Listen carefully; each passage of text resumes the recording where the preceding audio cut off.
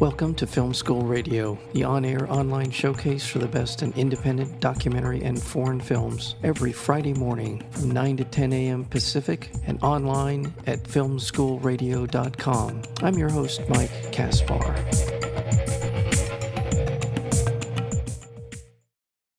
Working Man is a classic American story designed for a contemporary world. When the last factory in a small Rust Belt town closes its doors, an unlikely hero emerges in the dutiful and quiet Allery Parks. A career employee of the factory, the aging Allery can't reconcile how to live a life simply sitting at home doing nothing, and against the advice and pleas of his loving wife, Iola, played by Talia Shire, he forms an unlikely friendship with a charismatic neighbor by the name of Walter Brewer, played by Billy Brown. And I'm going to leave it there because there's a lot to talk about in this film, and I want to get to our conversation with the writer, producer, and director of Working Man, and that would be Robert Jury. Robert, welcome to Film School Radio. Thanks, Mike. My pleasure. Thank you so much for being here. This is a story that is in many ways ripped from today's headlines, but I'm curious what it was that went into your writing process, what you were doing that eventually became Working Man. The fact that Working Man has so much to do with what's happening now as a result of coronavirus and so much unemployment and so forth going on out in not just the United States, but the world as we know it. Frankly, it's coincidental. I wrote the first draft of Working Man back in 2008, 2009, post financial crisis. At that moment, I didn't really think or realize, have any idea that we would be facing a pandemic 10 years later when we made the movie. It was really in response to the factory closures that I was seeing in the Midwest where I live, where I work. I grew up in a small farming community with a lot of people who worked factory jobs. So to me, that story connected with me. And now on a larger level, I think it has the ability maybe as a story to connect with a lot of people who are, I know we're in the millions right now of folks that are facing unemployment just in this country alone. So right. As far as the origin of this story goes, it's purely coincidental that it's the story is kind of meeting the moment. Yeah. Well, this has been the decline of the American industrial base has been going on. I think we can trace it back to the 1980s at very least, and even before that. So this has been the hollowing out of the American dream, and particularly in the Midwest, the Rust Belt, as we mentioned in our introduction. That was where we saw it begin to really happen. But I think it's safe to say that that particular pardon the word virus has spread throughout the country. I don't think there's any part of the country that hasn't been touched by the loss of manufacturing and real opportunities for most people to find good employment. I'm glad you're telling this story. Again, I think we don't need to be reminded. People who are going through it don't need to be reminded. But at the same time, it's a story that I think resonates with people. And this film does resonate, I think, because of the characters in it. I'd like to explore with you a little bit about the development of Allery and the different characters in the film. What was in your mind doing that? There's a lot of my dad, I think, in Allery, the main character played by Peter Garrity, our Working Man. He represents a lot of men that I grew up with. Quiet, as you said in the earlier description, dutiful. They just simply did their jobs, went to work, weren't complainers. I felt like that we hadn't seen that type of character a lot, or at least to me, I hadn't seen industrial America and blue-collar workers portrayed in maybe the most authentic light all the time. So I guess that was the genesis for the development of Allery and his character. Yeah, and by the way, I will echo your your description in that that's exactly how my dad is. Allery reminds me of my father, who grew up in really was in the 50s is when he began his career. He was at the same job for 35 years, didn't want to retire when he did retire, and went back to work a number of different times in his field, and very quiet, doesn't talk a lot about his feelings, really, and that's the character that we see here is someone who, for a lot of reasons, and I don't want to give too many plot points away here, but there are some trauma in the life of Allery that we see in the film that are some of what is going on, but it's the time and place, I think, that you're talking about with his character, and I can see in my father, and I assume your father as well. They just don't talk about things like we do now, and as a result, we're not sure. There's an awful lot of uncertainty in the interaction between Iola and Allery, and I see it. I know it when I was watching the film. I'm not sure if I have a question, except I think the way you're able to put these characters together is very authentic. And I think we're seeing this a lot right now, maybe even not just from that generation, but folks are having to deal with work as an escape, that now we don't have that escape in our lives. What do we do to, as we come face to face with our personal issues, our family issues? How do we respond to these things now in this world? It's why I think, regardless of personal background or maybe someone's relationship with that type of person or generation, I think it's why Working Man might resonate with a lot of people right now. Yeah. Is the film loosely based on an actual? Is this something that you gleaned from something, or did they just come out of your imagination as fully formed this way? I wouldn't say fully formed. I remember, I mentioned my father. When I'd been working in Los Angeles as a screenwriter and had a number of jobs, but had never seen a movie get made, and had an opportunity to move back to the Midwest with my young family, and we moved into my late grandparents' old farmhouse. And my dad was a retired farmer, and he every day would drive up to our place just a quarter mile down the gravel road, and he would bring me the local paper. And one day there was an article about a factory that was considering reopening its doors after decades having been shuttered. And it was actually a factory where my mother had been, where she had worked and been employed as a high school kid.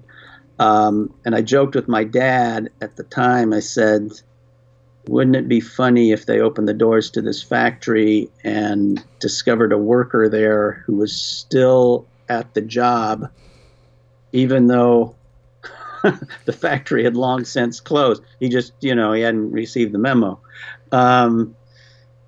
So, in some strange way, I think my dad, he certainly indirectly brought the idea to me, right, in this form. And my dad passed away in 2015, and he was also a lover of movies and stories, and I heard an interview once with Mike Myers, who he said, in reference to his own father, he felt like it was something like a cosmic ripoff, that his dad wasn't alive to see his finished work, because I felt like my dad contributed so much, not just to this story, but it's hard for, I think, a person, not only from his generation, but from where he grew up and what he did, to understand a son who wants to go make movies. Because I remember him telling me at one point, I can't help you. I don't have the advice to give you about this field. I don't know anything about it, so you're kind of on your own here, kid.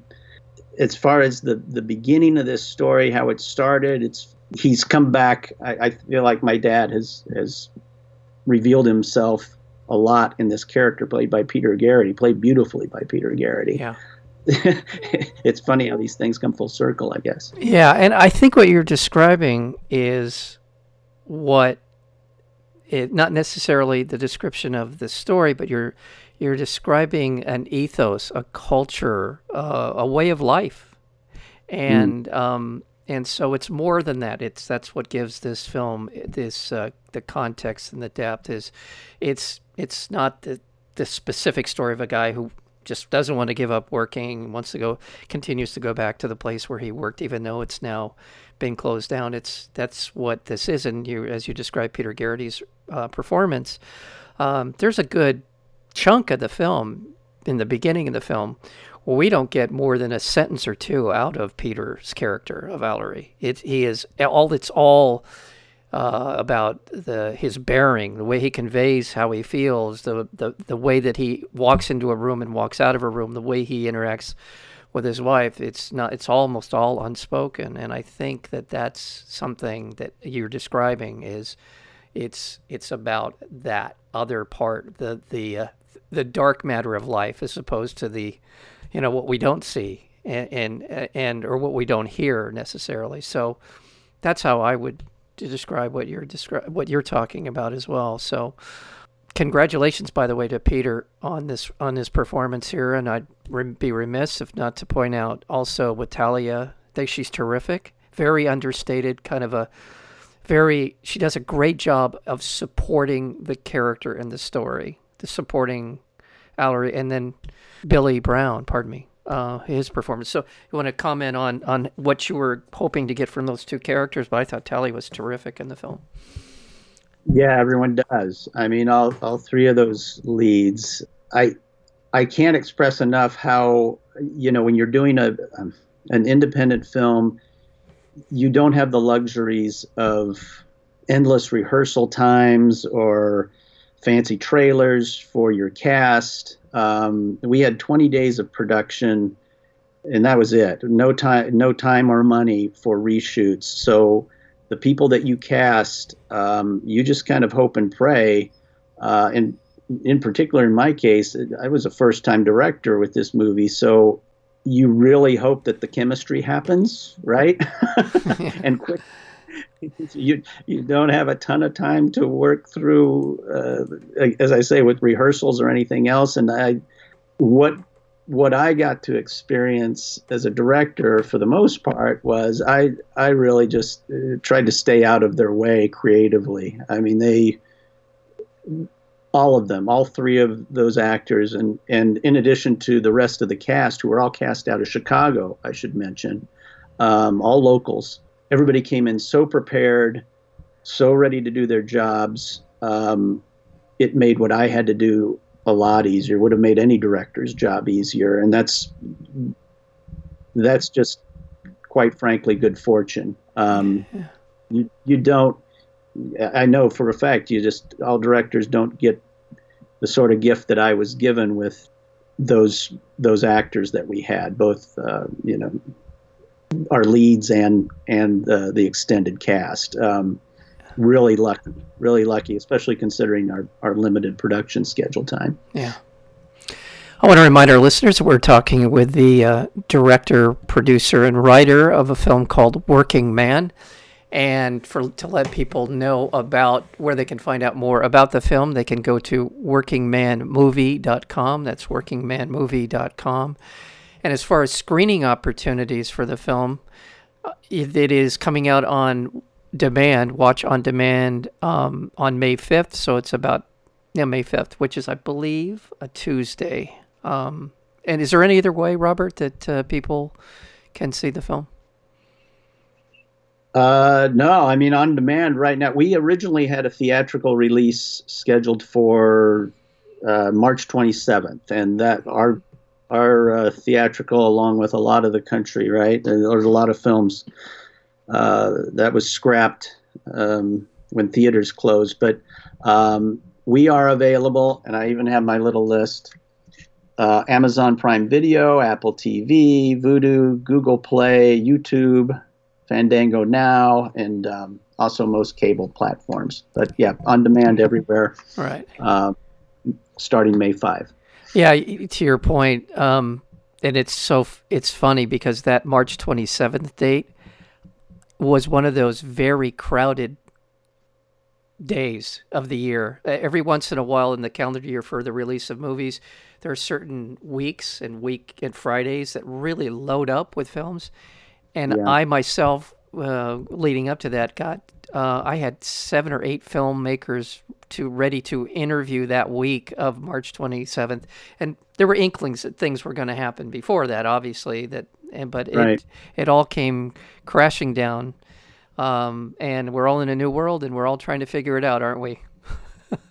Yeah, we are. And in a really strange way, a little movie like ours, in some sense, might benefit because we're on a little more even playing field. Yeah. Because we never were going to have the same commercial budget that big studios would have, and now that it's on demand and people have the ability to find the movie just like they could find any other movie, Right.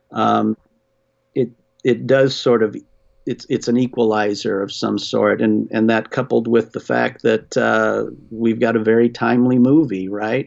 We've got a nation and a world that's looking at severe issues of unemployment and our own mental health associated with those things, and how we handle that, our own personal lives. So it's a story for the moment, I believe. Yeah, and with all due respect to Peter Garrity, he's a terrific actor. He's not a name that a lot of people would be as familiar with as if they saw a picture of him, because he's been in so many high-quality projects over the course of his career.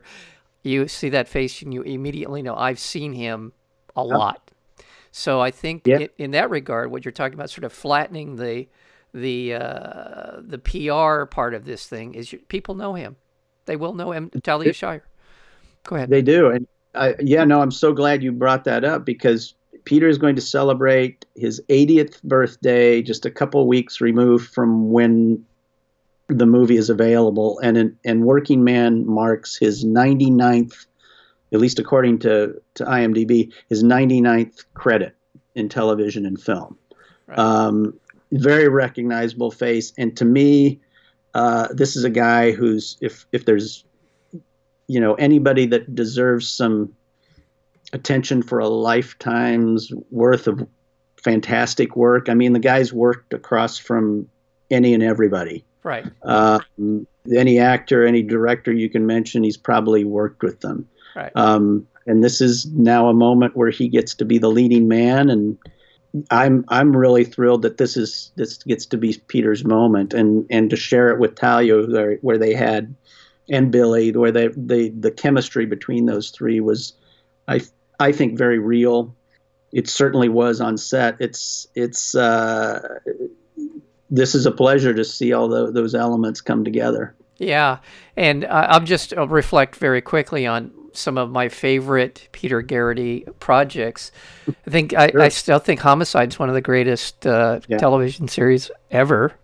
And he came into that series. I mean, he's solid. Again, when you see him, you go, "Oh my God, I know who he is," even if the name doesn't jump off the page. So he brings that level of gravitas to the performance and from his career as well. So, well, it is congratulations again on a film that is it's heartfelt, it is relatable, it's something that people will recognize in one way or another, as it pertains to their lives, the loss of someone, the loss of a job, a loss of your identity in some ways. When you lose your job, it's a blow on so many different levels.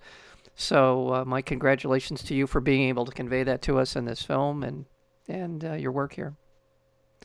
Thanks so much, Mike. Thanks for taking the time. You're very welcome. Again, I want to remind our listeners that we're speaking with the producer, director, and writer of the film coming out on May 5th, called Working Man. Again, you can look for it on all the different platforms that you can think of. You'll find it. Working Man, a terrific film and a wonderful opportunity. Thank you so much for spending some time here with us. My pleasure. Thank you.